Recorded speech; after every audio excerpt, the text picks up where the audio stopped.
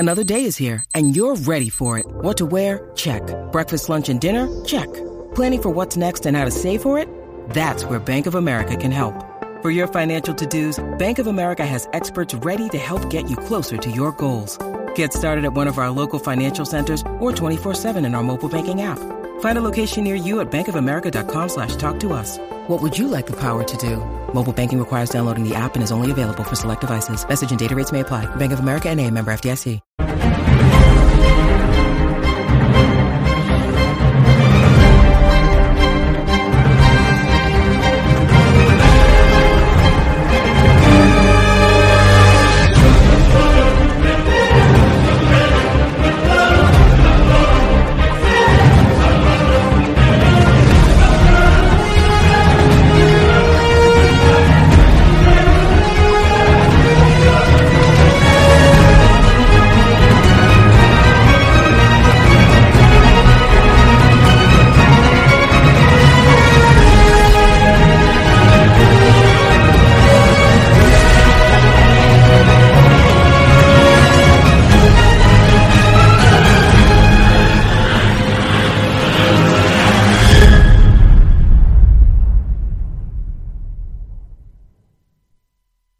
Hey, this is the franchise Shane Douglas, ECW's original World Heavyweight Champion. Right now, you're watching the #1 wrestling podcast on all of Long Island, Monty and the Pharaoh. Monty and the Pharaoh.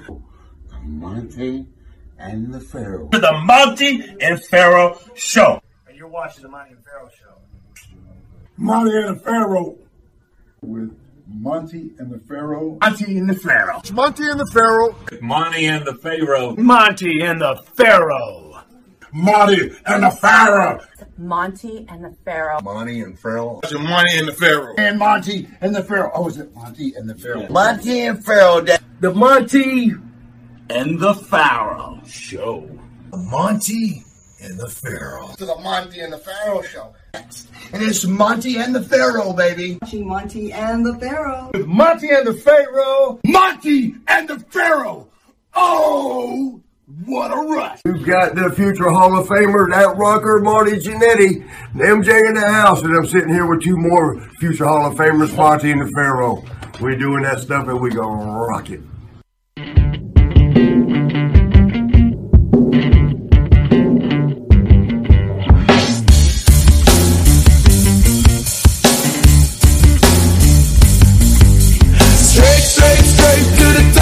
We're living this life, not just dreaming it, we're doing it for real.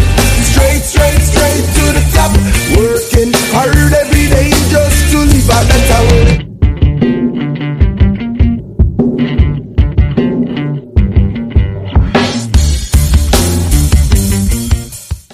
All right, welcome back to Long Island's #1 pro wrestling broadcast scene, only here from Village Connection Radio, live from Rockstar Studios. A special Saturday edition, and at the board is my super producer, Mr. Stephen Miller. Stephen, how are you, my friend? What's up, Monty and the Pharaoh? Good to see you. Thank you for Always covering good to today, be here. sir. We love you so much. And to the right is the star of the show, Mr. Jimmy Farrow. Jimmy, how are you? Hello out there in TV land, back again. So we just got back from the big event. It was a great day for pro wrestling, at least for me. Yeah, it was really wild. You was like smiling all day. You okay? Yeah, it was pretty good, pretty good. All right. And then I'm driving back, and all of a sudden, in my car, suddenly appeared none other than UWF superstar, Mr. Sonny Beach. Suddenly appeared. Right. Mr. USA Tony Atlas. I was trying to take the hubcaps.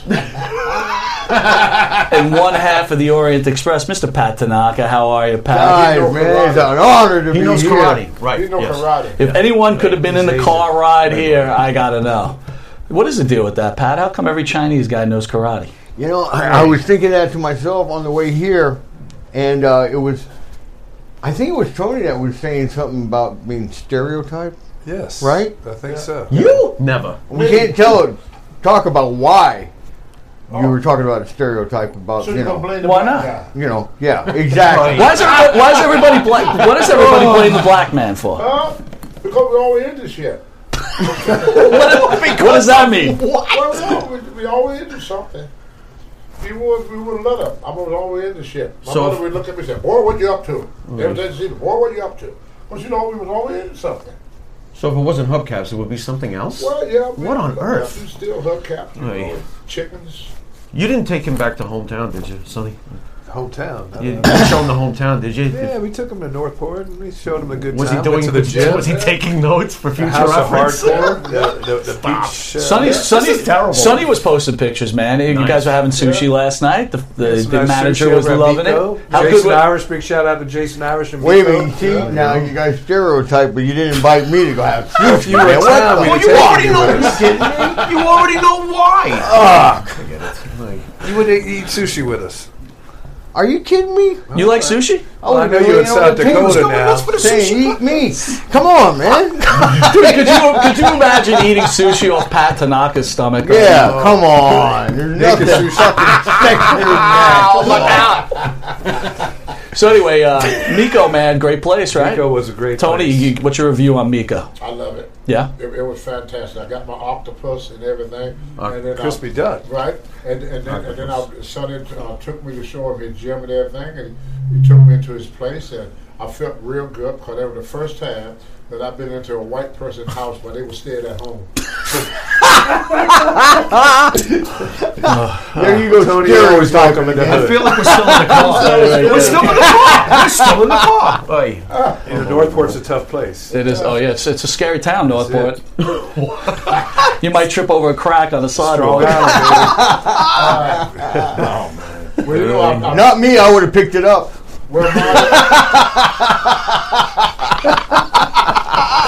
Oh my God! Nothing better than some drug humor. Yeah. Listen, I want to lose focus on this show a little bit. This was a tribute to Rocky Johnson, who unfortunately passed recently, and I'd ask you guys to weigh in and maybe tell the fans out there your experiences with Rocky Johnson and your memories with Rocky Johnson. Whoever wants to start, by all means, have it. Well, the first time I met Rocky Johnson was in Florida.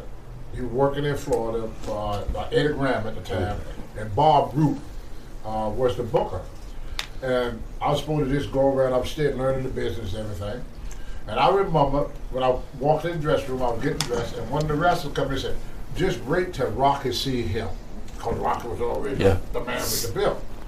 So Eddie Graham told Rocky and Maniac Mark Lewin. Yeah. Maniac Mark Lewin. He said, they're going to take you back to Tampa with them, and you're going to ride with them all week. So I said, okay. So they take me to the hotel and everything, where I was staying, the boys stay at.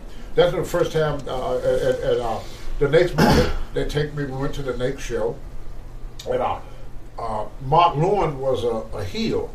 So back then, heels and babyface couldn't ride together.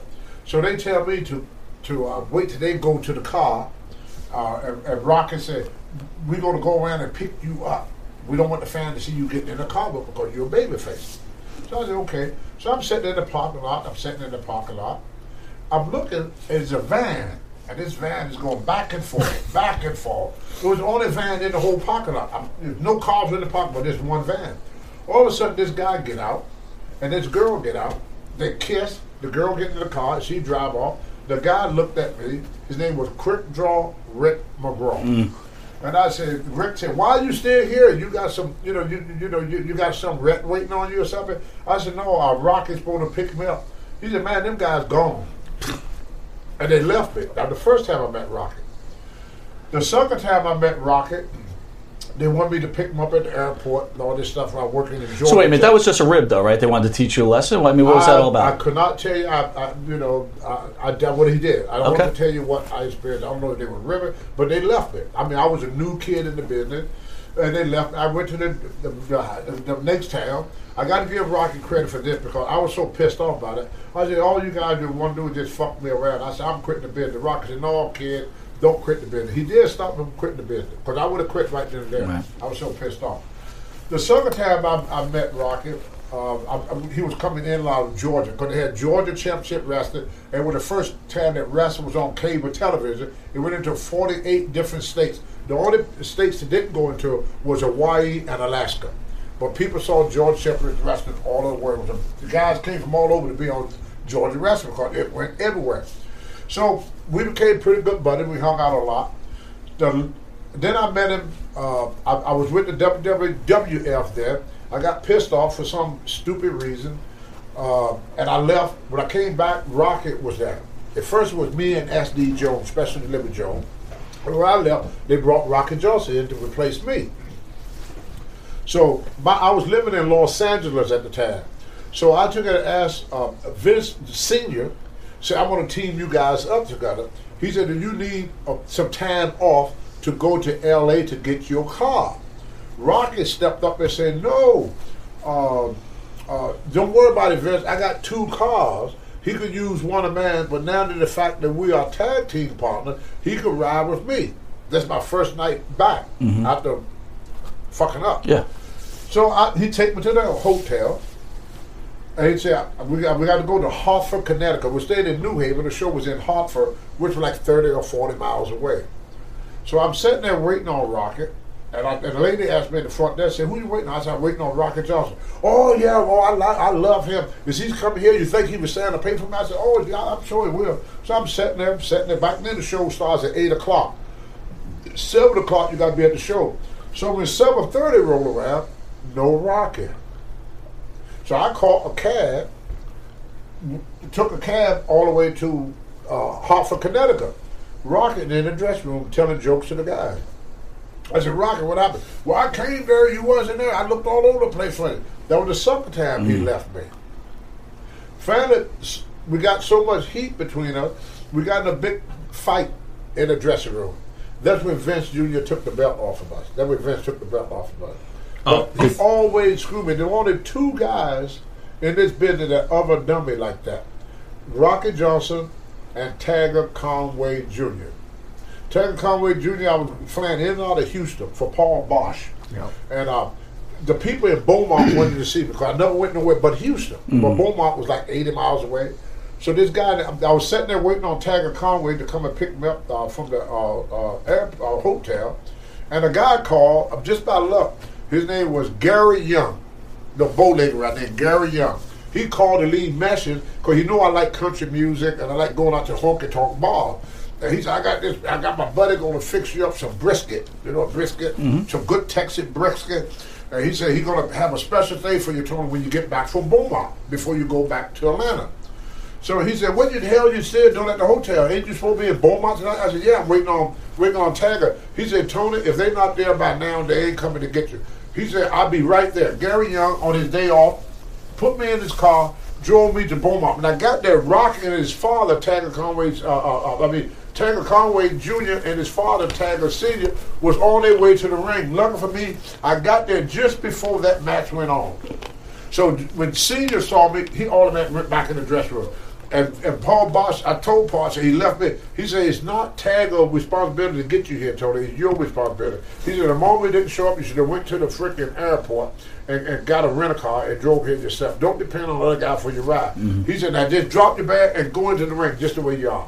So, unbelievable, the people went freaking ape shit because I'm walking to the ring stripping.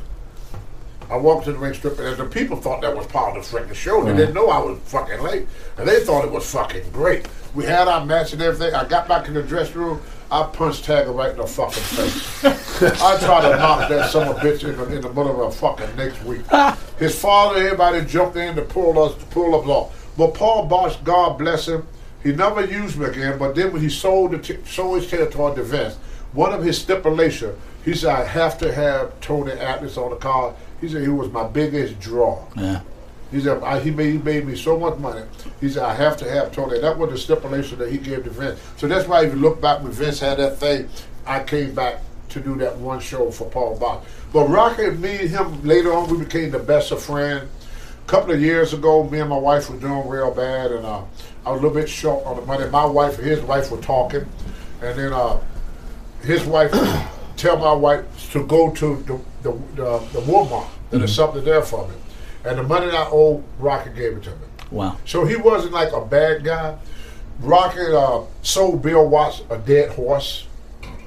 He found some papers that were this racehorse, but the horse was dead. so he told Bill Watts, he said, I don't know what to do. I'm going to another territory. I don't want to take this with me. He said, I don't know what to do with my horse. It's a great horse. It runs a lot of races. Bill said, what's the name of the horse? So he showed him the paper and everything, all the stuff about the horse. Bill said, oh, yeah, that's a great race horse. He was going to use it for what's called stud purpose. Yeah. He go to check on the horse. The guy said, oh, yeah, that was a great horse. It was a shame he died. Rocket was gone. He sold S.D. Jones. See, Rick Montel never lived in America. He always lived in Canada. He just came here to work. The only days off, he'd go back home to Canada. So one time, S.D. Jones just started. This came from Antigua. He and Johnny Ross trainer, and he needed a car. So he made a good paycheck. Rocket said, hey, S.D., instead of riding with the boys and everything, I got a car that I can sell you at a good price. So S.D. bought the car. S.D. went to try to get the car registered. He couldn't get the car registered because the car do not belong to Rocket. It belonged to Rick Montel. So he went back. When Rick Montel came back from Canada, Rick wanted his car back. So now S.D. said, look, Rick, S.D. said, look, Rock, says, the car don't belong to you. You got my money. He said, why didn't you give my money back so I can go buy my car? And Rocket said, where's the lesson paid for? Because SD car kept breaking down. SD, but at the time, it's funny, but at the time, SD was so poor, him and his wife, his pregnant wife, used to sleep in their car. He couldn't afford to get an apartment yet. Wow. And the first check he got, Rocket took it. And he said, well, you just learned a valuable lesson, kid. But Rocket was known to do stuff. He got me fired before I even got hired. In 1997, I believe it was, they brought me back to do something with The Rock. I made 4 appearances on Monday Night Raw. Right. Monday Night Raw. And when Rock was actually rocking my veers then. And the woman that had The Rock to jump in the ring with his father and everything. Yeah. Well, what Rocket did, we were sitting in the dressing room, me, Hillbilly Jim, and Rocket, and a bunch of other wrestlers, and they got to talking about stuff, him and Steve Labonte. And Rocket said, the only reason you still here, Steve, is because you suck in Vince McMahon's dick. The next day, Labonte come up there and said, Tony, this is the first time you getting fired without doing anything. I said, what the fuck I had to do with it? I didn't say it. Guilty by association. The angle was with me, Rocket, and Alpha told me what the angle was. They wanted me to go out and say, I carried The Rock. The Rock was this. I mean, I carried Rocket. Rocket was nobody. Which would have been a pretty good program, by the way. Yeah, that's what he wanted to do. And then he wanted me, because I was staying in pretty good shape that time, to work with Dwayne and put Dwayne over. But then they called me and said, we decided on going on a different path. Mm-hmm. But good or bad, me and Rocket, we had our ups, we had our downs. But at the end of the day, the last thing that Rocket said to me, I said, Rocket, get well, man. I said, because, we want to see you. And Rocket said, I will, man. He said, I love you, brother. I said, I love you too, brother. So we left this earth on a good note. Then one day I did sit there and talk to Rocket. I said, Rocket, why you trying to fuck me? He said, it wasn't against you, Tony. He said, you're young, you built, you're talented, you ain't too smart, but he said the way the territory was, there was only room for one black on top. Mm-hmm. They had a pecking order. Mm-hmm. And it wasn't just Rocket, so all the older blacks knew that if another black guy come in, the only person that could replace Rocket Johnson was another black guy. So that's why all my friends in wrestling was white. I didn't have any black friends. The only black friend I had was Ernie Ladd, S.D. Jones, and Rufus R. Jones. But when I was with Rufus was a top man, I was a bottom man, see? And then when I was with SD, I was a top man. SD was a bottom man. With Ernie Ladd, he was a booker. He was like a mentor. He didn't care what position we did. Ernie was just a total. Ernie Ladd was one of the greatest people anybody ever met. You can't find nobody saying anything bad about Ernie the Cat Ladd. But with me and Rocket, we were 2 top guys. So Vince was not going to keep. And it wasn't like it just with black. Mr. Fuji blocked every Oriental in the world. If you was Oriental Fuji, he did it to Tora Tanaka, he did it to Saito. That's why the only Oriental wrestler that anybody know in the WWF is Mr. Fuji. There he goes again. Yeah, there he goes. There he goes. But there was only room for one minority on top. Chief J. Strongbow did the same thing with every Indian. That's why you never saw Wahoo McDaniel, who I thought was the best. Freaking Italian. What's he doing? I'm sorry. Yeah, but that's how it was. But that was his gimmick. Right. So if Wahoo was a threat to him. Right. So all the ethnic guys was fighting against each other for the top position. And so I didn't know none of this stuff until after my career was all over. That's why I didn't really blame Rocky, because Rocky didn't do it as hatred. He didn't do it to me out of spite. He did it to me out of survival, because they was gonna fire Rocky when I came back. And Peter Maville's wife talked to Vince Sr. and said he got a kid, he got a family. Don't fire Rocky. He got nowhere to go. He said, let him stay. So Vince came to me and said, what do you think of you and Rocky tag team? He said, if you want him to go, Tony, I would get rid of him tonight. Vince Sr. told me that. And I said, no, I think it'd be good. I think it'd be a great thing. And then history was made. We're going to take a quick commercial break, and right after that, we're going to return with one half of the AWA Tag Team Champion, Mr. Pat Tanaka, and me with the Rocky Johnson story.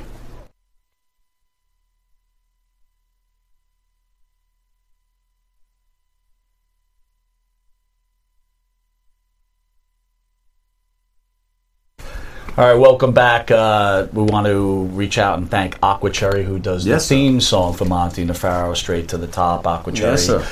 Aqua Cherry's music could be bought on Reverb Nation or Where Music Sold, and big up-and-coming band, which we love. Pat Tanaka, welcome aboard, sir. How you doing, guys? All right, man. What's going on? Good. Oh, I'm just hanging out. Listening to all these stereotype things here. Oh, jeez. Were you on Fuji's list? I was, unbelievably. Fuji, I wonder why. It wasn't because I ate sushi.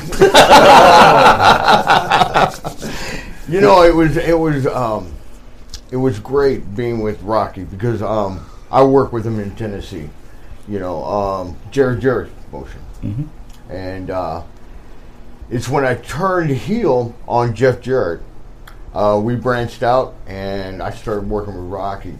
And I tell you what, man, God, working with him was just a dream, man. I mean, because if you think about it, here I am, about 160 pounds, about 5'8". Rocky, sitting there 6'3", just, incredibly huge, And I tell you what, man, he had no problem selling for me, putting me over.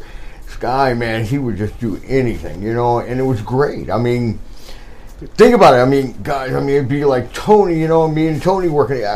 It just looks so awkward, So when that because I'm black? Yeah, that's pretty much why I'm saying that. And especially Rocky was black, Was he? No, he was not. No. And there we were watching the show. White. Samoan. Yeah, that's he was Samoan. Yeah, I knew there was something different.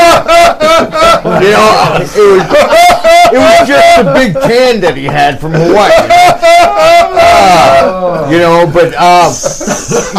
The story. What a day. With Rocky. What a lovely day. And these guys, being stereotype guys.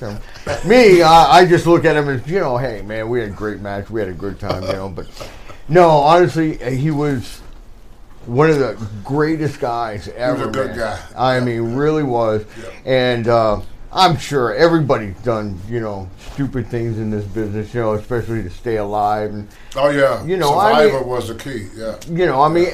Everybody has, And for myself with Rocky, we've had nothing but good times. And I remember, I can't remember what year was it. He invited me down, or it wasn't him that invited me down. It was somebody invited us to Rock's birthday at the Madison Square Garden. I don't know if you guys remember that. Yeah. No.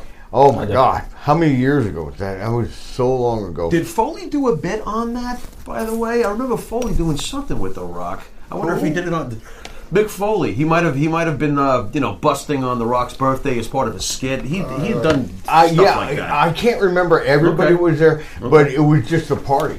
Oh, wow. There was no matches, nothing like that. It was just a big party. Gotcha. And what happened was we were kind of like crazy at that time. It was me and Jannetty and me crazy is like me just having a beer or something, But I think it got a little bit deeper after that, you know. And what happened was at the end of the night, Rocky goes, Pat, man, he goes, I got to talk to you. I said, what's up? He goes, yours and Marty's bill, you know, we got to take care of it. I said, yeah, no problem, man, you know. And he goes, Pat, $35,000. What? And I looked at him and go, what was her name? Huh? What was her name? You know, and that's what I was trying to figure out. What was her name? Yeah, that's a lot of money. It was, and it was not her. It was him. It was Jose. Was him? I was wondering when you were going to start talking about the railroad. Yeah. It was Mr. Cuervo. You know, and it was and Jack. You know, right. So sure. We had all wait a minute, $35,000. $35,000. No, and it was not tequila? Exaggeration. It was nothing like that. Down the middle, or more Marty, or more you? I want to know. I'm just gonna bury him. I've been out with both of them. Let me ask you this. Let me ask you this, Sonny. Could you hang with them though? No, not on my. So it's like I'm checking out. Oh my God! Well, jacked up you in the early six-pack kind of guy. After that, I'm done. You're done. Oh, interesting. I'm calling it. Well, to tell you the truth, I don't even know if I could hang. I don't even know if I could hang with them. He drunk that hard liquor too. Yeah, beer hard liquor. I'm telling you, man. Well, the thing is that I think our bill wouldn't have been that big if like me or Marty. I think it was. I can't remember which one it was. Jose Cuervo screaming out. Everybody gets around, you know, on us. Oh, okay. Here we go. So I think, you know, buying like, you know, 1,000 people every 20 minutes a drink, it's going to cost you a lot of money, you know. And that was the thing. I mean, he was a worker. We thought we'd get a discount. Right. Yeah. Oh, you thought you'd get it free. And we did get a discount, you know, but what was it, 50? You got it for 35? What are we talking? They gave us a 15% discount. Yeah. Wow. Okay. Wow. You know? Yeah. So, you know, but I remember Rocky's face when he was just going, Pat, really, man? What are you doing? What happened? I don't remember. I've been drinking all night. You know, and he goes, I think so, you know. And Marty's hiding under the table. I don't remember why, to tell you the truth. And then, you know, he came out and I started hiding. Oh, there you go. You know, it was both of us. So who settles a $35,000 bill? Well, what happened was we all had to chip in and pay it, you know, and it was kind of like, oh my God, man, this is awful.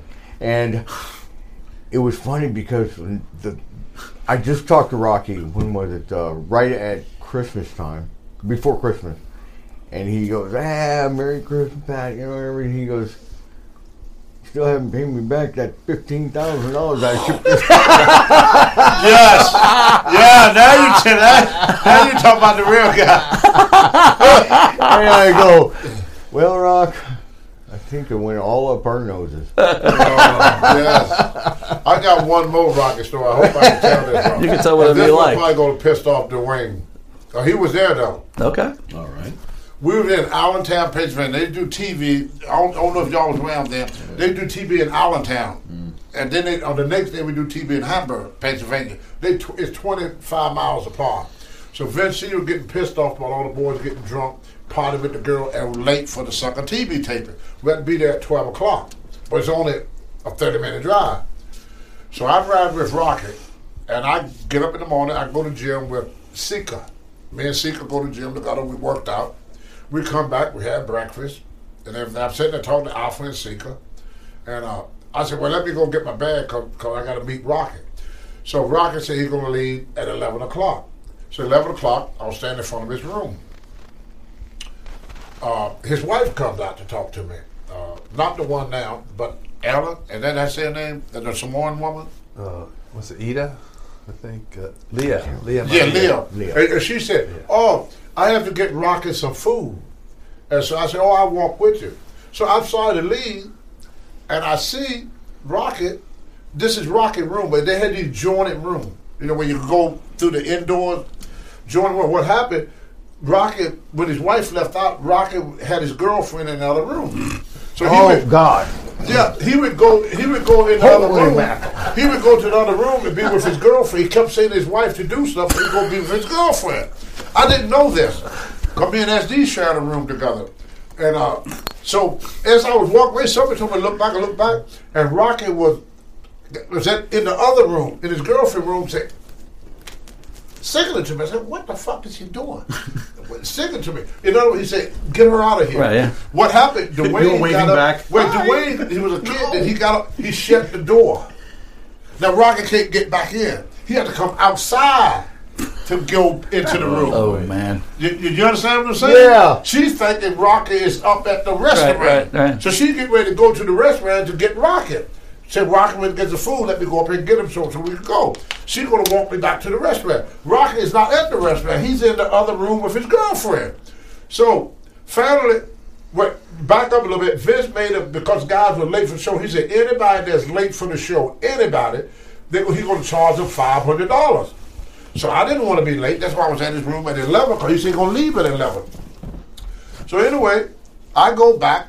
I walk up to the room. When we got halfway to the restaurant, Rocky said, where are you guys? He come out the room. Where are you guys? I've been waiting on you all day. Where the fuck you been? Come on, we got to go. So we get in the car. We drive like hell to get to Hamburg. And this girl is following us the whole time. It's following us. I look back and who the fuck is this girl? So we get out. We walk in. Vince Sr. is standing there at the door, pissed off.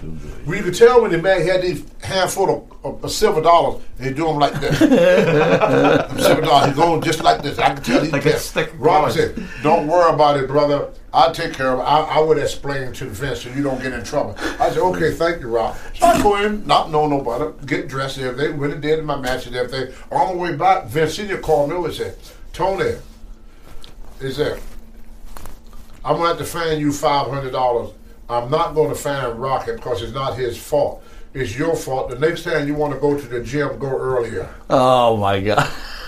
That was Vince. You know what he did? No, I know what he did. He went and told Vince that he was late because he had to wait for me to come from the gym. Oh, and I God. said, Vince, that ain't what happened. Never mind, Tony. It already been done. Don't be late no more and walk away. Wow. That's what he did. We're gonna take a commercial break. Then we're gonna hear from former UWF champion, Mr. Sonny Beach. I had to tell that.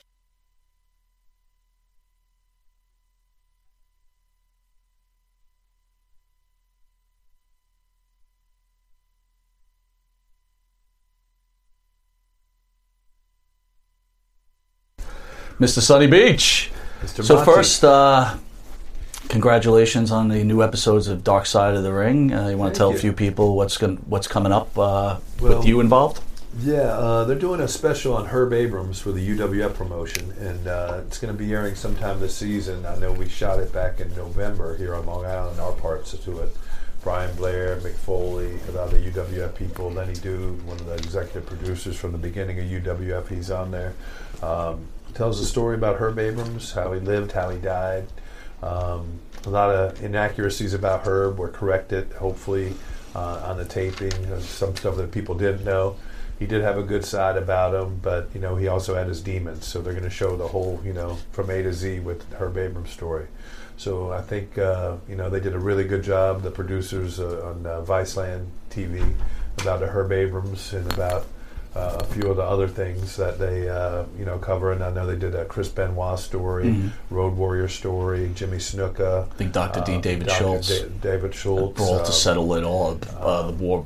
Sounds like I think they did one about stereotyping. Owen Hart. Yes. So they did a lot of good segments. I think season 2 is going to be even bigger than season 1. I know Tony was with the Bruiser Brody story with Dark Side of the Ring, the first season, which was one of the best. I thought it was very in depth and very educational. And I think it was true. I mean, to have a person that was there in the dressing room when Bruiser Brody was murdered, I think I know it's hard for Tony to talk about even till today.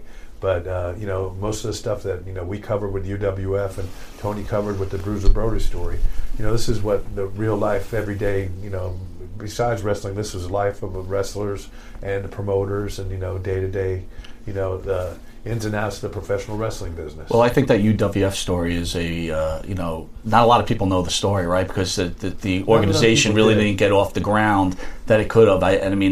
I recommend it because I loved the UWF when it started, and that's going to be a hell of a story. I mean, if he had more funding, I think Herb Abrams could have done a lot more than what he did. But I think that, what he had to work with, he did a pretty good job at. For the short time he was here with us and in the wrestling industry. But I think the story's going to set a lot of the records straight. And I think with the guys that lived it, Brian Blair, Jim Brunzell, the Killer Bees, Paul Orndorff, Cactus Jack McFoley.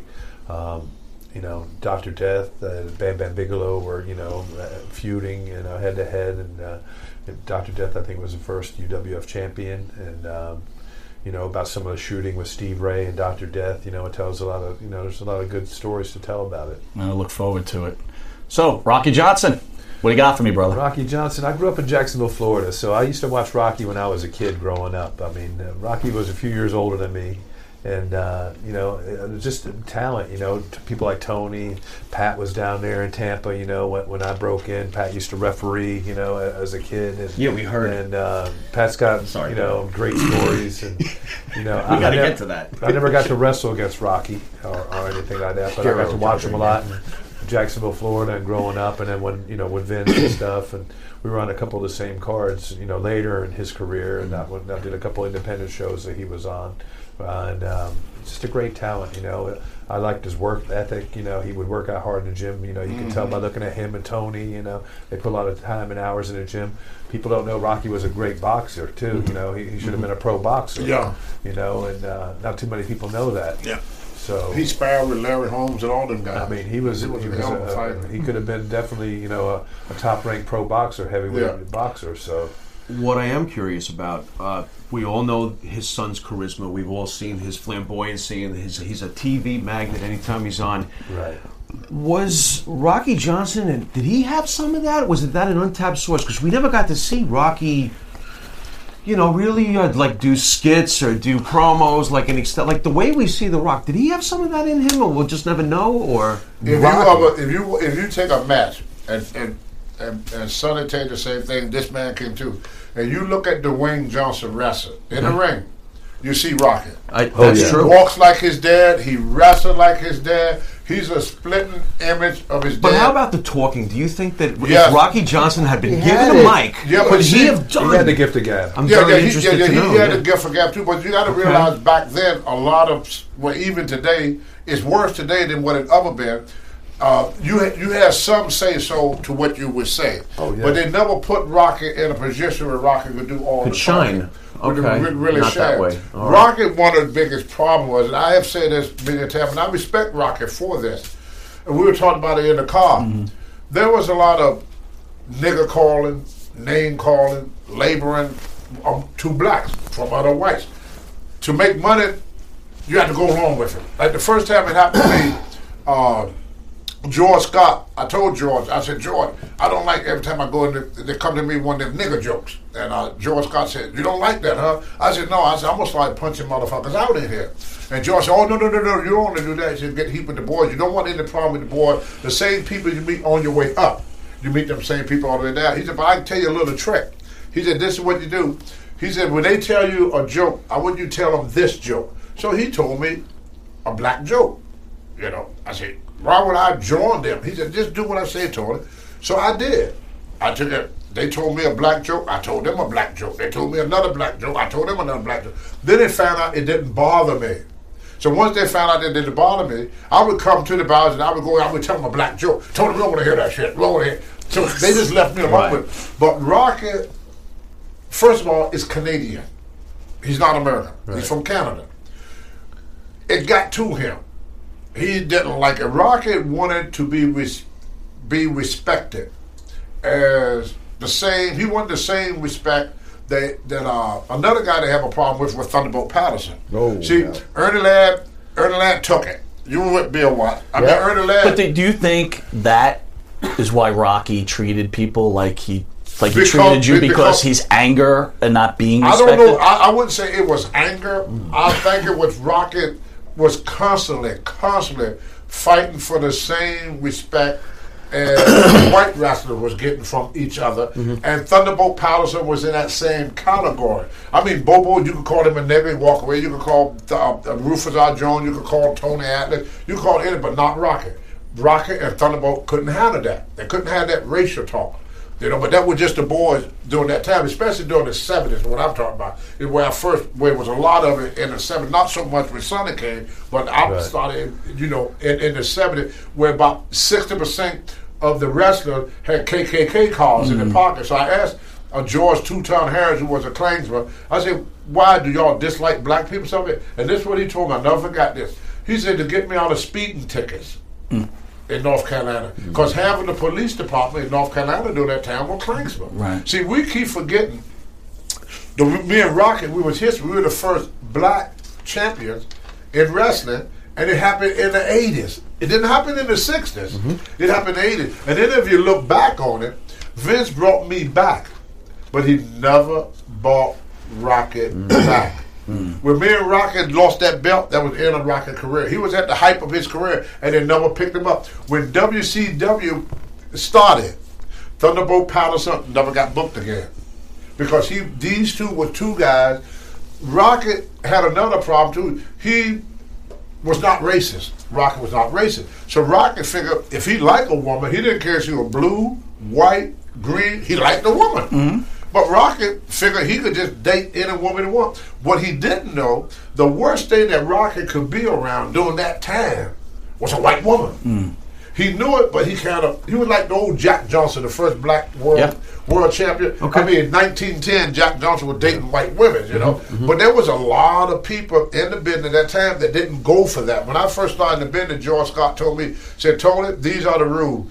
Keep your mouth shut, do as you're told, and stay away from white women. Those are the rules. And I asked him why. He said, well, the blacks is not going to like it because they think you're too good for to be with your own kind. And he said, the white just don't like it. He said, just remember that. If you want to keep fans... I just don't like it. Yeah, you have to you got to give the people what they want the fans to like. And that was just the way the war was. See, we're a 400-year country. The country is 400 years. Me talking to Sonny, talking to you is only 50 years old. So we just now, as Americans, living together, and people are still not used to, even today. True. People are still not used to. My question's a Pat. Growing up in wrestling, did you face the same kind of trials that Rocky Johnson or Tony Atlas? Are you a family? I wasn't stereotyping. I'm joking. No, seriously. No, honestly, man. The Asian kid knows karate. Yeah. Karate, so I didn't fucking worry about it, right? No, honestly, for me, when I was in this business, I was a kid, man. I didn't care. I didn't know. And how old were you when you started? Please? Shoot, I was young, man. I think I started refereeing when I was 13, 14. Yeah. And 13. And then,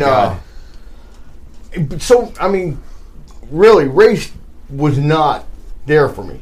It was age then. You got all these big stars that are older and everything. They're telling me this, they're telling me that.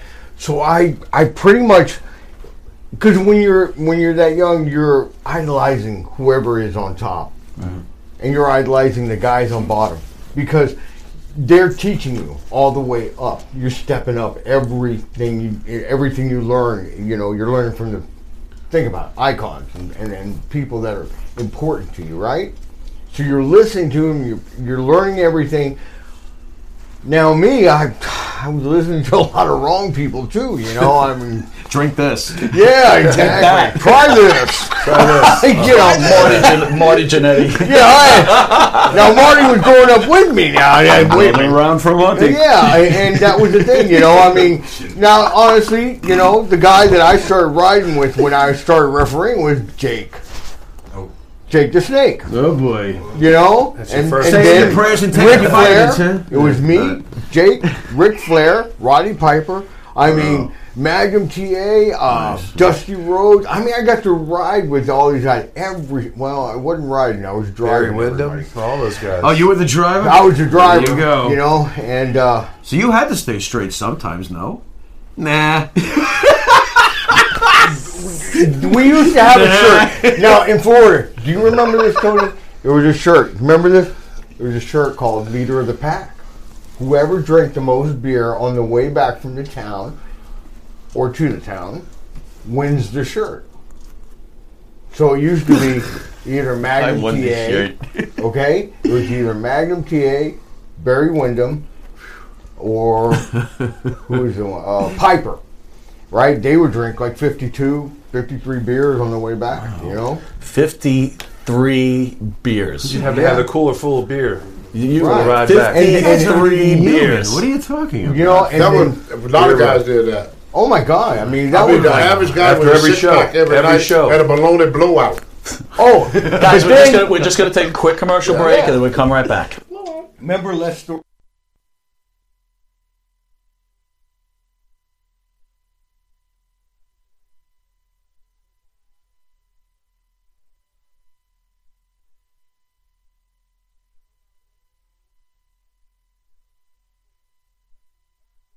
Well, look, the fans don't know, but we took about, I don't know, 40-minute drive together. I heard stories that blew me away. So I'm going to ask a few things that triggered me, and please, if you don't want to talk about them, don't talk about them.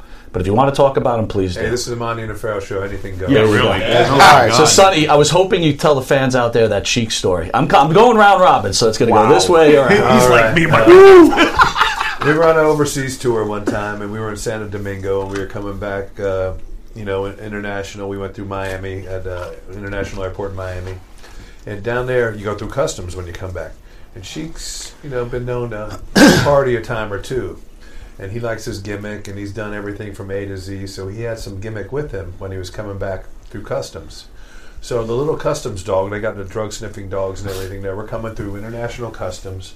All of a sudden, the dog goes crazy on Sheik, runs up to Sheik, does a beeline right towards Sheik. The dog starts going, and he sits down right at Sheik's feet. Sheiky, nice doggy, nice doggy, nice doggy. The doggy knows Sheiky here, Sheiky. And the customs agent's looking at Sheik, and he was the customs. Thank God he was a wrestling fan. He goes, "Oh, Iron Sheik, can I have your autograph? Hey, how you doing?" She goes, "Oh, it's okay, Bubba. How are you?" He goes, "You have a nice little doggy here." Nice little doggy. So Sheik gives him an autograph, and the guy looks at him, and the dog's going crazy on Sheik, and she goes, "Okay, I have to go to get my bag. Goodbye." And the guy's just looking at him, shaking his head, and he knew the dog was going crazy, and doing what he's trained to do, and he let Sheik go. It was like unbelievable. And I'm like watching Sheik's getting busted, big international, drug incident at Miami airport. We're all going to be in the paper and the news and everything. And Sheik talked his way out of it, just petting the dog. Nice doggy, nice doggy. He walked off. And Sheik Sheik seemed to get out of a lot of stuff. Then he goes, Sonny Bici.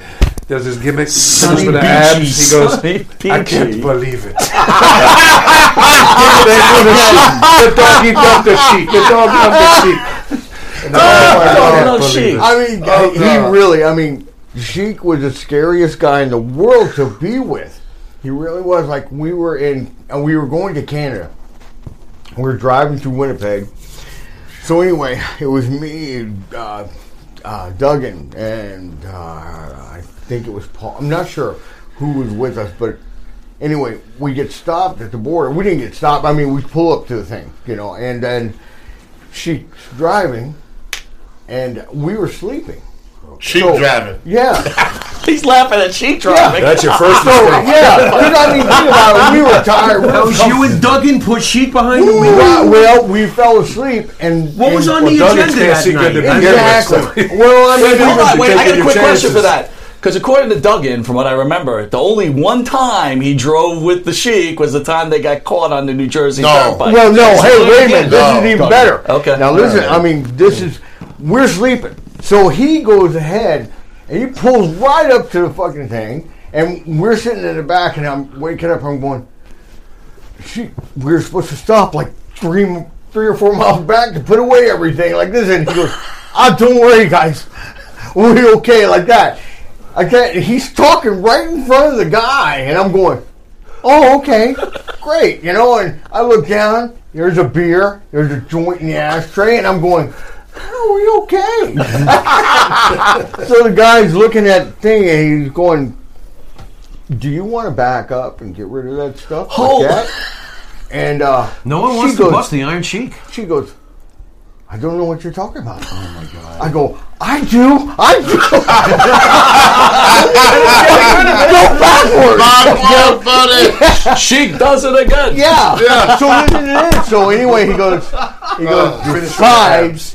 Besides that can and that thing in the ashtray, do you have anything else in here? And he's going, I don't know what you're talking about, officer. I got, and I'm going, Sheik, the trunk, man. We got to get out of here. Back up, man. He's going, shut up, Patrick. He goes, are you kidding me?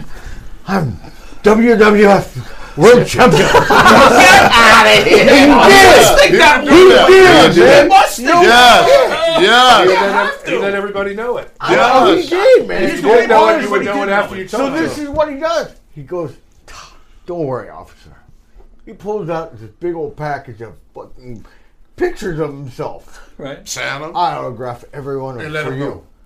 I've seen it 1,000 times. Okay, I autograph every one for you. They loved him. So that guy hands it to him. He goes, you gotta pop your trunk. He goes, why? I'm going, oh God, please, we're going to prison for the rest of our lives now. So anyway, there's a case of beer right back there. He goes, Sheik, I gotta take that. He goes, no, you're not taking my beer. Like that, and we're all going, take it, man, take it. It's a fucking case of beer. Take it like that. And then he goes, there's an ounce of pot right below it. Nice.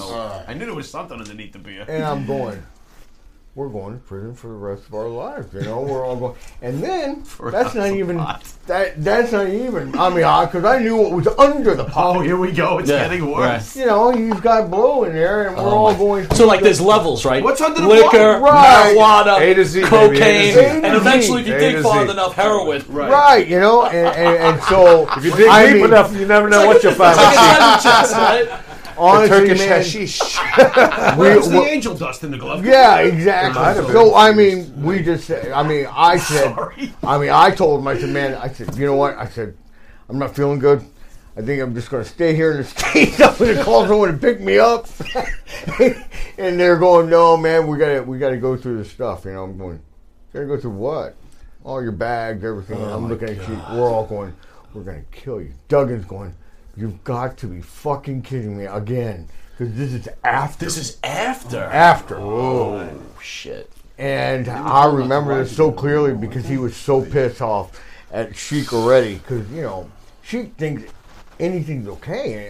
And you got to love, God love him because he's so set in his ways. He's set in his ways. Well, he's really naive. He thinks it's okay because he's the world champion. Well, he thinks he's a god. Right. He does. And that's become so dangerous because I remember when we were in Canada, okay, I'm not going to mention any names. There was someone getting in the car and they were getting laid and everything, and she comes up to the window and does this, all this shit. And he goes, yeah. He goes, she could get a blowjob. Cheeky baby, get a little too? Like that. And the guy looks up and goes, Sheik, no, not right now. He goes, oh, come on. You want to share with Sheeky, baby? Oh, my God. So anyway, the guy, no, man, get up. Yeah. So we all go up to the room. We're all hanging out, just partying. And then they come up to the room. The girl and the guy come up to the room. And he goes, oh, now you want Sheeky, baby. And the girl goes, I don't want anything to do with you. Like that. God, Sheeky. And he goes, I am WWF World Champion. What are you talking about? And she goes, I don't give a fuck who you are. You're not going to touch this. She picks up the phone handle and just wham right over the top of the head. Knocked her cold. And we all just went. Then did Sheeky have her? No. We all. I tried to rape then. Yeah. We're going to go to a quick commercial break and then come right back. Austin.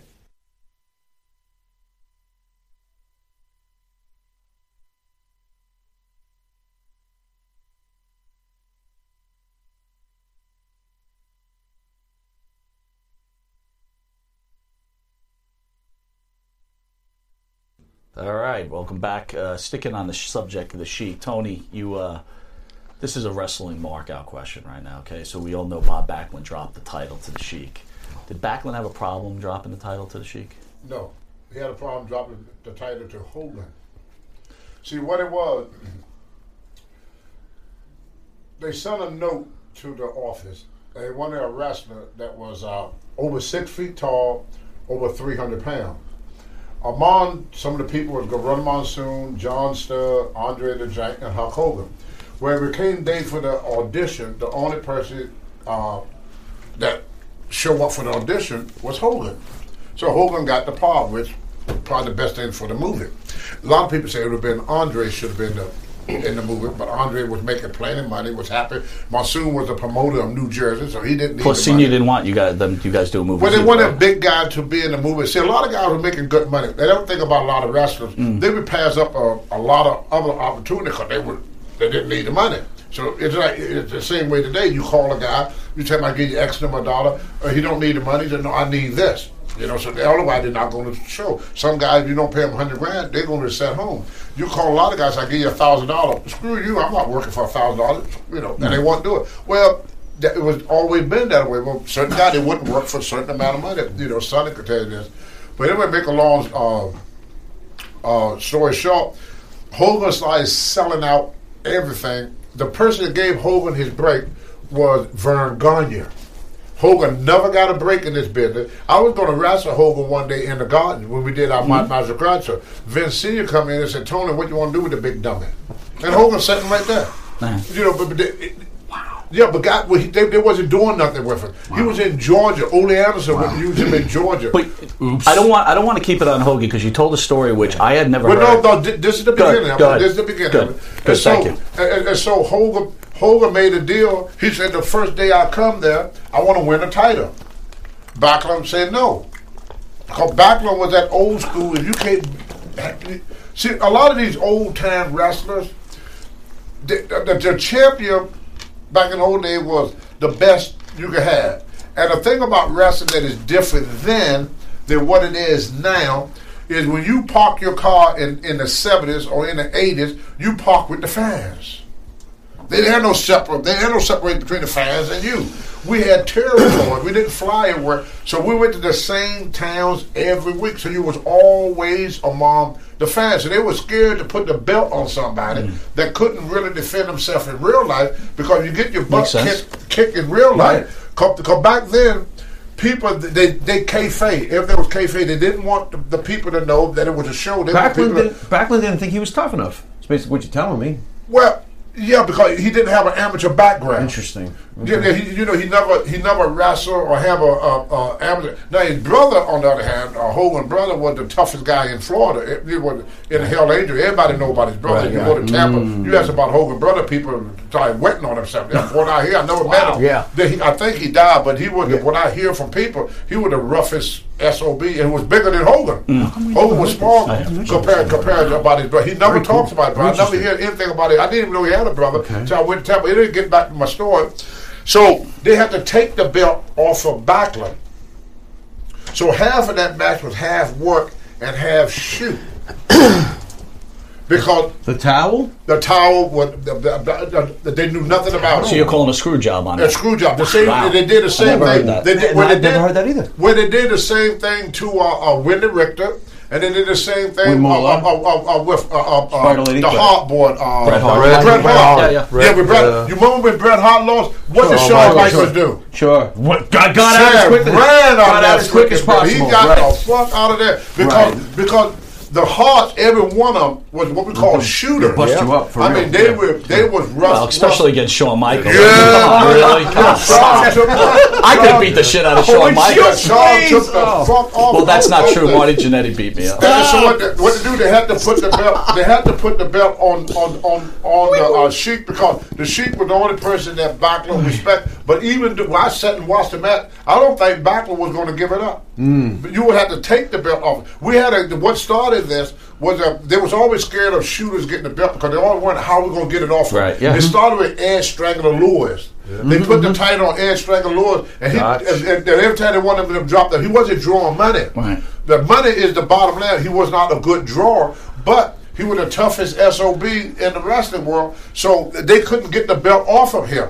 So then they was afraid to put the belt on anybody that that they couldn't Loose get cannon. over. That's Carl Gotch. But not putting Rocky down. You notice when we guys. won the title, I won. When we lost the title, I didn't just won. We didn't even lose the title. I wasn't even in the ring. Right, you didn't even get in there because I wasn't going to go for it. But hold on, we're talking about Rocky Johnson. You win the tag team title. In my opinion, one of the greatest moments and most important moments in wrestling history. But you told me a story I never heard, that in 81, if I got the time right, Senior was going to make you the WWE champion. Can you tell that story, please? Well, what happened was, what I was told by a couple of guys that were real close to the office, like Captain Lou Banner and Chief Jay Strongbow, said they're going to go all the way with you if you don't mess up. They said they're going to put the belt on you and SD. The day that they supposed to put the belt on me and SD Jones, I got pissed off, jumped in my car and flew to L.A. and stayed for a month. Mm-hmm. Nobody knew where the hell I was at. When I came back, Rock was there. But their plan was, before I done that, they were going to put the belt on me and SD Jones. At that time, the Moondog was in Japan. They was supposed to come back from Japan, and they was going to take the belt off of us. So we were like what they call the intermediate champion. Like a transition champion. Yeah, transition champion. Right, the same thing they did with Superstar Billy Graham. Right. Transition champion. And then what the Sheik was a transition champion. But I screwed up the whole thing because I didn't show up. I didn't show up for the match in Philly. Right. Chief Jay Strongbow said, Tony, you don't want to miss this match, please. Because I locked my keys in the car. He said, I get you a locksmith. I take you to the show. I come back. He was almost bagging me in the parking lot. I didn't know what was going on. I was a young, dumb kid full of, steroids and drunk, half drunk. I got him. I left my car at the airport. The guy teased about it forever. I left my car at the airport. Back in them days, if you had cash, you could get a ticket. You just pay the ticket, they put you on the plane. Back in them days, before 9/11. Right. So I went to L.A. and stayed for a moment. When I came back, that's when SD we talked about it. If you watch the Hall of Fame speech, he said they kicked him to the curb and put Rock into his place because he was my original partner. But Vince never pushed me to that level again after they took the belt off me and Rocky. They never, because they didn't know when I was going to take off on him. I did, you talked to Jim Bronzell. Me and him was, we were the first team to beat Animal and Hawk, War Warrior. Did not know that. I walked out on him. I was the main event. I was selling out everything in AWA, and me and Jumpin' Jim Bronzell were the AWA tag team champion. I took Vern Gagne place, and we beat the Legion of Doom, the first team that ever beat them in what that place, the Showboat in Los Angeles. Wow. In Las Vegas, the Showboat. Because Vern used to run Vegas. Yep. And then a week after that, Vince called me and said, Tony, I got an Africa trip. We really want to use you for it. And I said, I went and talked to Vern about it. Vern said, are you sure you're coming back? I said, I'll be back. I'm just going to do the thing for Africa. I come back. He said, okay, make sure you come back. So then when I get my ticket from Vince, it's a one-way ticket to Toronto, Canada. So I said, oh, well, maybe the rest of the stuff is in Canada. I'm not thinking. So then after we did, Vince wanted me to, he said, Tony, you're on certain match. I said, wait, this don't look right.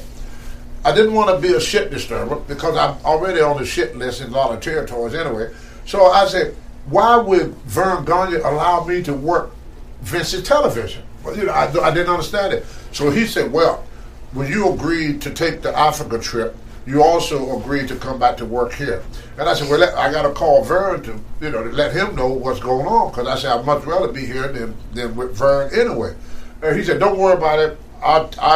I took care of it. It's okay with Vern. Well, in 2006, Vern went into the Hall of Fame with me. Vern came up to me and said, kid, we have so many plans with you. He said, we were, and there's another guy told me, we were going to give you the belt. We were going to have you to beat Nick Bockwinkel. And you walked out on us. That was the second time I was told the same thing. So that was twice I passed up a chance of being world champion, not knowing about it. I was just a stupid, I had, like Ole Anderson, every time he used me, he said, do you have your head on straight? Because my problem was, and I'm not trying to blow my own horn or nothing, but in real life, couldn't nobody beat me. And I had a hard time laying down.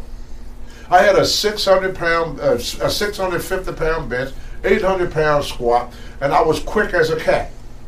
And I fought in the Golden Gloves. I had 26 boxing matches, 26. I lost 1 out of 26. I was 4 years state collegiate champion, 2 years Greco-Roman champion. So a roll-up from Jose Estrada is out of the question. Yeah. Okay. And I was just a rugged. Yeah. I street fight my whole life. Right. I mean, you read my book. But by the time I was 12 years old, I've been in over 50 fights. By the time I was 12. When I was 13 years old, my daddy take me to Scrapper Corner in Lowmore, Virginia. Everybody in Lowmore and Clifton Ford in my hometown, they know about this. That's why I was the first wrestler that they used in their hometown. Because I got what we call a high tolerance to pain. Mm-hmm. I mean, I had women that punched me and kicked me in the face for fun. Mm-hmm. It don't hurt. See, a woman hit you like, kick you in the face with big heavy boots, she break your freaking jaw. Mm-hmm. But my dad used to make bets. He taught me where to hit a person at, to catch him on his chin. Mm-hmm. And he taught me how to hit. He said, if you ever hit a man, and he don't go down, he gonna walk around behind him and see what's holding him up. Mm-hmm. So he said, son, I'm gonna teach you. He said, you don't need to know all that fight. You just know how to just that one good punch. Mm-hmm. So I practice. I got that one good fucking punch. And when I hit you, you got to go. You're not going to stay here. Mm-hmm. If you're standing after I tag you, I'm going to walk behind you and see what's on you. So I had this thing about me that I knew you can't beat me. Right. I didn't give a fuck how big you were. I remember SD Jones used to always tell me I wanted to fight Andre so bad I didn't know what to do. I could taste it. I did. I wanted to fight Andre and SD Jones. Boss man. No, shoot. You wanted to fight Andre in a shoot. Yes. Oh, okay. I wanted it so bad. I Did you I could almost taste it, but I learned my lesson about that. So anyway, I end up in Japan, and guess who I got across the ring from? Oh yeah, Andre the fucking Jank. And SD kept saying, boss man, you don't want to fuck with the Jank. The Jank will kill you. The Jank will kill you. You're fucking stupid. You have too much gimmick. Too much gimmick. You can't beat the fucking Jank. You can't beat the Jank. I don't care how strong you are. You can't beat the Jank. You can't beat the Jank. I said, SD, I tagged the motherfucker. I would drop him like a tree. The bigger the harder. But don't go for Andre. Don't go for Andre. You're stupid. So anyway, I wrestled Andre. I got a picture of it. It's on the internet. Yeah. What did you do? So I'm wrestling Andre, and all of a sudden out of my head, I had a pretty good drop kick. Oh, here we go. I tried to drop kick Andre to knock him off his feet. Right. You ever shoot a bowling arrow? Yeah. This is Andre. I go up, I hit Andre, I go through the rope. Just like that. Andre reached over, grabbed by the top of my fucking head. Felt like a pair of vice pliers. He lifted me up off from the floor. From the fucking floor to the mat by my head. Oh my God. I felt, I'm like, my feet is kicking in the fucking air like this. I had no idea what I was messing with. I never met a man like this. Andre put me up to the ring. What you doing? I said, I won't do that no more. He said, okay, and he released me. I dropped to the fucking floor. Now he gets in the ring, but now he's going to punish me. He said, I'm not going to check your oil. I said, good. What do you mean by check your oil? Andre will lay you on your stomach. No. Take his thumb and ram it up your butthole. Nice. Great. And you couldn't move. How you gonna get him way over 500 pounds? You couldn't get him off it. Human so what Andre did to me, he backed me up to the corner. Now a lot of people, you look at it on TV, it don't look bad. Right. He would take that big butt of his. How did that feel, Sonny? It felt like a car was backing into you. I wrestled Andre about 6 times, and you could feel his I body lost weight my fucking shift lunch. on top of you. Yeah, he never checked my oil. Now, I'm going to get that straight. He never checked my oil, but no. You could feel that weight shifting whenever he pinned you or back you into the corner. My God. Woo. I forgot about fighting Andre right away. Right freaking away. Then I still was thinking I'm the toughest guy in wrestling. You send Pat after him. And then I met Harley Race.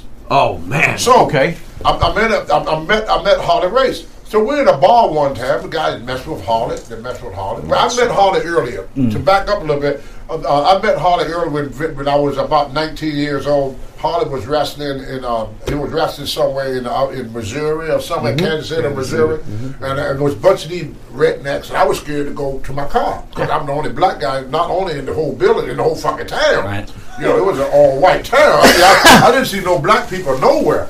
So I'm sitting in the dressing room. Harley said, "Hey kid, what you gonna do? Stay here all night?" And I said, "No, Harley." I said, "I'm scared of these people out there." He said, "Don't worry." He said, "Anybody fuck with you?" He just tell me, "You're a good friend of Harley Race." I whooped everybody in this town. But that's when I was young. Later, we're in a bar at the Ramada Inn in Atlanta. And some guys would talk about fake wrestling and this and that. And I started to get up to whoop ass. Holly said, "You just sat here and watch this kid." He ran around the fucking Bill Bob. Bang, bang, bang. Knocked out all 3 guys in a matter of seconds. I said, "Well, Tony, forget about fighting fucking Holly." I'm done. Forget about fucking fighting Check Holly that off Race. your bucket list. Holly off. Holly Race off. So I Two learned toughest later guys. on in my life that there a lot of guys that didn't want to fight me. I found out it was a psychological thing that I did. They was looking at my belt, and they had convinced themselves they couldn't beat me. That's why it was so easy for me to beat people, because once they look at me, I can't beat that fucking guy. Yeah, But for guys that didn't smart. give a shit about that, like Andre or Harley Race, Right. like I remember one time, Butch Tonga. Reed, y'all had him on the show. Yeah. Did I ever tell you about him and Harley fighting Harley? No. Harley nearly killed him. Really? Harley beat Butch Reed so bad it was Pullifer. It was Pullifer. And Harley was stone freaking drunk. Butch kept giving him shit, and Butch was Butch is huge. one punch. Good night. I mean, you said anybody about Harley Race and it's been Harley Race was a guy you did not want to fight. Well, that's what they wanted. Ric Flair was a tough SOB. Tommy Rich was tough. They would not put the belt on you unless you right. could fight. Yeah. Right. Now, you couldn't whip your whip out of a wet paper bag and then put the title. Because we was always among Sunday, we was always among the fans. When you walked to your, if you was a heel, you had Fit Finlay. They just shoot at him. Yeah. You asked some of these stories because there was no separation between us and the fans. We travel with them.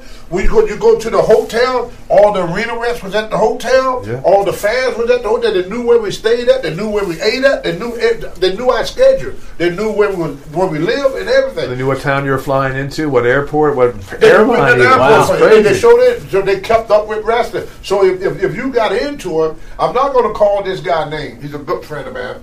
I just give this hint. He was at the show today, but I always told this story, but I never used his name. He was in a town one time. I'm not even going to name the town because then you start putting 2 and 2 together. I love this guy. I love him. Loving him to death. And he was in a town one day, and we all of us had a study girl that we see. Well, anyway, he met a new girl. So the old girlfriend showed up. So they got into it. The old girl didn't like the idea of him being with this new girl. So she went home and told her brothers. So they're going to come back to teach this guy a lesson. Yeah. When they looked in, they saw who it was. So they said, "Oh shit, we don't want to mess with him. He's so and so. Right? Yeah. He's so and so." So anyway, they said one guy came up with an idea. So they went there and started banning him shots.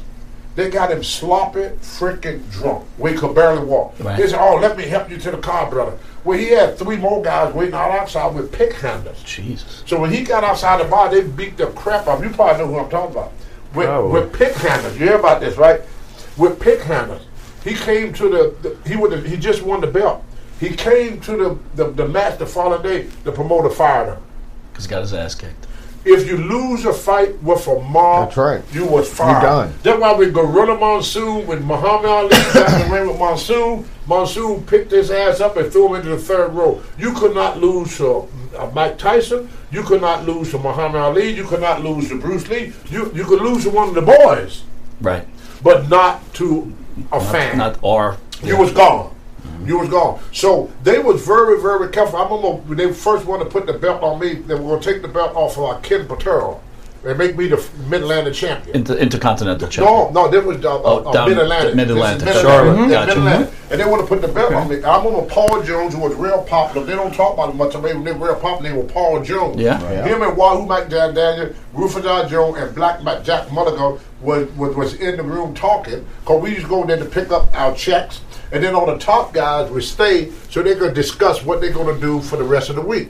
They say, if you're going to be, like they say, Tony, you're going to be married to Sonny here, which means we're going to be working a program. Working together. Yeah, we're going to be working against each other. So we would just discuss what we're going to, what we're going to do for the whole week. What towns, what angles, whatever. Yeah, what angle we're going to do and how we're going to make this work. We all knew what the final outcome was going to be, but how you're going to get to that point. But anyway, I rode with Rufus R. Jones, and I remember George, one of the wrestlers, I can't remember if it was Black Jack or Wahoo, that said, "Can he fight?"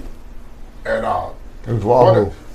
Probably Wahoo said, "Can he fight?" Said, "We know he's a good wrestler, but wrestling got nothing to do with street fight. Can he street fight?" And I remember the guy said, Well, I know somebody could find out from, but they had this. Now, there's another tough SOB that would not fight. Sweet Hansen. Yeah. Big Sweet. Woo! Brother, Godzilla. Looked like him, fought like him, and it's so freaking strong. I took him to the gym for the first day of my life. He bench pressed 500 pounds. Wow. Never worked out a day in his life. Just a natural, we call him raw strength. Had that raw strength. Kind of like John Leon or Jonathan. The same thing. He was like raw strength, never worked out, but just incredibly strong. So he take me to this bar. I walked in, they got a Confederate flag, Stonewall Jackson here. What's his name? Robert E. Lee there. It's looking good so far. Go on. Yeah, now I'm sitting there. The other walk in this freaking bar. Bikes on the outside. Harley Davidson bike. People in the bar with colors. You know, with colors on it, right? Yep. So you know, you see colors. You got problems, yeah. You got problems. So anyway, this girl, they had a little strip place and pool tables, all that old fashioned bar. They had everything: pool tables, strippers, food, beer, just like a Walmart bar.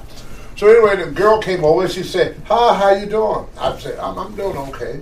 She slapped me and said, "Nigga, don't you keep texting me?" I said, "I didn't text you." The guy from the table took a pool ball and put it in his fist. Came over and drilled me right in the fucking face. Wow. With a pool ball in his fist. Another guy whacked me across the back with a pool ball. The guy on the bar threw a beer mug at me and tried to leg down me. Well, I started just swinging like crazy. I mean, I'm scared to death. I don't know if I got hit or if I'm bleeding or something broke. I get outside. The guy that brought me to the bar, he's sitting there with his arm folded. He said, "Hey, very good, kid. You can fight." He gave each one of the guys $20. Oh my God! Wow. They wanted to see if I could fight. Yeah. Well, they found out. Back then, they used to test you to see if you were tested. That's right. It was hazing. They did hazing. And they wouldn't put the belt on just anybody. Sure. And that's why a lot of people didn't like Hogan because he was never hazed. See, they knew Hollywood. They knew the Briscoe. But you see, there was a difference, though. Now, wait a minute. The Briscoe there was a difference there because Hogan, even though, you know, when he first started, he wasn't had an amateur background or anything like that. No. But I'll tell you what made him, okay, and what made everybody start respecting him, because he trained with Matsuda. Matsuda tried to break his leg. Right? Left that he did break his leg. I was there. And then he came back. That's why they respected him. Damn right. He came back saying that he respected Hero for what he did. That's right, yeah. And I was there when he did it, man. I mean, see, Hogan didn't have a fair chance in the beginning. No, he didn't. Because they were afraid of him because he was so big. Well, no, they didn't want him to be a wrestler because he was there because he was so big, and they thought he was a bass player, right? He was a musician, and they didn't respect him. So I remember my father and everybody saying, "Man, you know, Matsuda was going to train him, and if he could go through what Matsuda did, that's right. Then he deserved it, right?" Well, let me tell you something. Hogan hung out, and he got his leg broken, and he came back. And plus, he learned how to shoot from Matsuda. Yeah. So I'm sorry, you put someone that size that knows how to shoot, you better believe he's tough. Damn. You know, and that was the thing. He trained with Matsuda. You know what? Anybody can go through his training. I'm sorry. You deserve to be in this business. Hulk Hogan is a tough dude. All right, guys. But when he came to WWF, the guys had a different perspective on him because they wanted to haze him. Because they didn't know. They didn't know. They wanted to learn. Right. Yeah, all right, we got about a minute left. Can each of you just have final thoughts on Rocky Johnson? Go around the circle. I miss him. I love him. We had our ups. We had our downs, but sure had my wife. I had ups and downs with my wife. Had ups and downs with my daughter. I still love my daughter. I still love my wife. And I still love and miss Rocky Johnson. He was a great talent. I wish he was here now. I'm going to miss the hell out of him. I have no ill feeling towards him. I have nothing bad to say about him. And I just really, really miss Rocky. He wasn't a bad guy. He was a good guy. We're all going to miss him. He was a good guy. Yeah. He was a great man. Yeah, he was a good guy. No doubt. Hell of a talent. He gave us The Rock, Dwayne. So, what's not to like about that? He's the #1 Hollywood movie star now. And he's still as humble as ever. He's still doing great things. He was great really things. humble, I think any parent who has a child is probably the greatest thing, no matter, it's probably the greatest thing any, man or woman could do. Anyway, I want to thank you guys for coming in today. What an incredible! This could have went on for 3 hours. I could have sat on there. Thank you. I want to thank the fans for tuning in. This has been Long Island's #1 pro wrestling broadcast, Monty and the Pharaoh. You can see us on iHeartRadio, Anchor, YouTube, Spotify, Google Play, Breaker, and also on cable on Channel 115 every Tuesday from 8:30 to 9 p.m. in the reduced version, and then on Saturday at Channel 115 at 6 a.m. and soon to be on Channel 20. Soon enough. Stay tuned for WWE superstar Mr. Hughes in studio. Pharaoh? You've been watching Monty and the Pharaoh until very shortly from now. Later.